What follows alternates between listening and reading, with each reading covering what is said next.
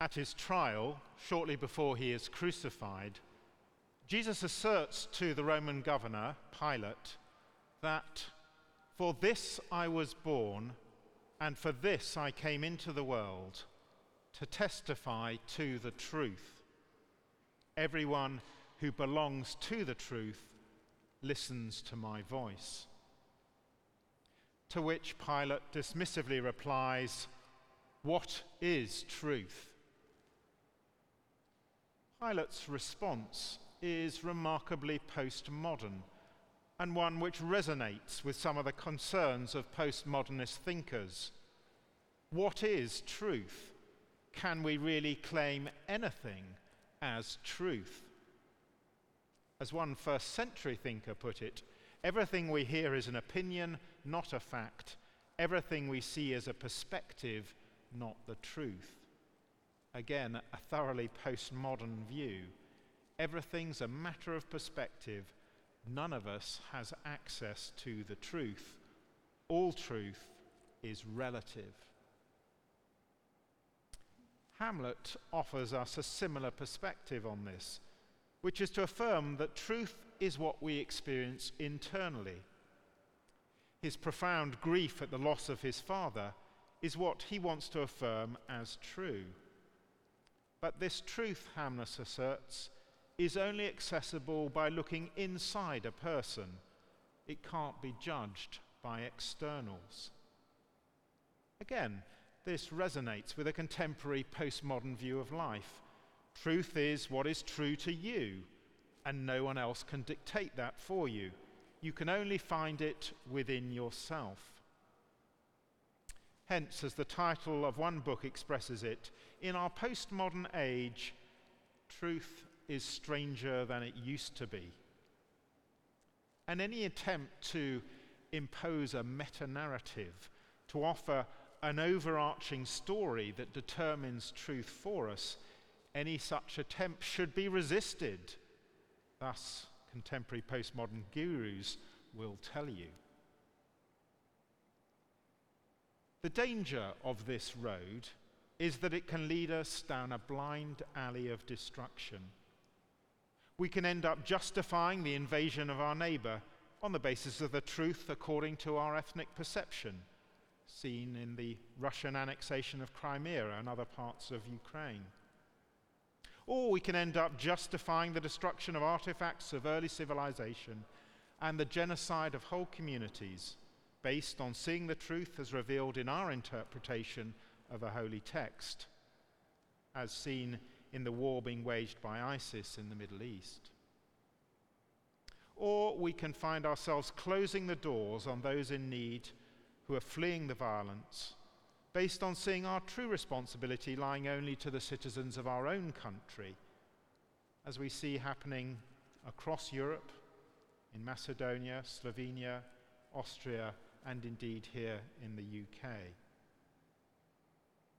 What all these point to is that, left to our own devices, the inclinations of the human heart are inherently violent and self-asserting at the expense of others. What the Christian gospel challenges us to face is that there is indeed an overarching story, a meta-narrative that truthfully describes the human predicament. This is a truth which is revealed to us by God and set out in the scriptures passed down to us through our Jewish and Christian forebears. These scriptures testify to the truth that the human race has rebelled against God. We've all turned our backs on God's intent for us in creation. We've all rejected God's plan for us to live in communion with Him, with one another, and with God's good creation.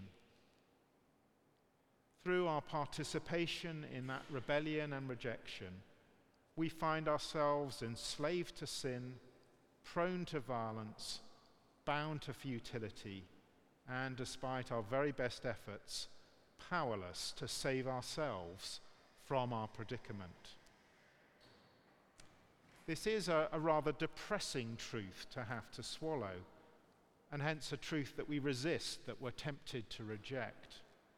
But the good news is that this is not the whole story. As the scriptures also reveal, the bigger truth is that God is attentive to our cries of desperation, that God meets us in our need, that God intervenes in history to turn our bondage into freedom. God demonstrates this through the deliverance of Israel from the oppressive hand of Egypt in the Exodus. God shows it through the deliverance of Israel from the trauma of exile at the hands of the Babylonians. And God's love for humanity gone astray is shown supremely in the Father sending his Son, Jesus Christ, to live among us, to suffer with us, to die for us on the cross. And through Jesus' resurrection, to share with us his victory over death and sin, extending the invitation to join him in the eternal feast in heaven. So, on its own, the truth of our rebellion and abandonment of God is more than we could bear. It could all too easily drive us to despair, which is why John in his gospel emphasizes that Jesus is the bringer not just of truth, but also of grace. God in Jesus cuts to the quick of our pretensions and self-delusions, but he also reveals in full the undeserved yet unstinting love of God. God does not hold back or keep a distance from us, despite our rejecting him. Instead, God enters fully into our existence and takes upon himself the full consequences of our rebellion, overcoming them in the cross. If we're going to be able to embrace the truth of this story, then I think we're going to need to find new ways to indwell, to inhabit the story set out for us in the Bible, so that we find the story becomes our story, discovering it to be a story that is essentially true. This is a journey of living with the text in such a way that we understand that the biblical story is at the heart a story about us, about each one of us. As one scholar puts it, in every generation, this text subverts all our old readings of reality and forces us to a new, dangerous, obedient reading. I'm suggesting that at its most fundamental level, the biblical story offers us an encounter with the truth. This is not a safe or easy story. It's a story which will disrupt and disorient us, but which also provides the resources to live a faithful, if risky life, following the one who is the truth. As Jesus affirms elsewhere in John's Gospel, if you continue in my word, you are truly my disciples, and you will know the truth, and the truth will make you free.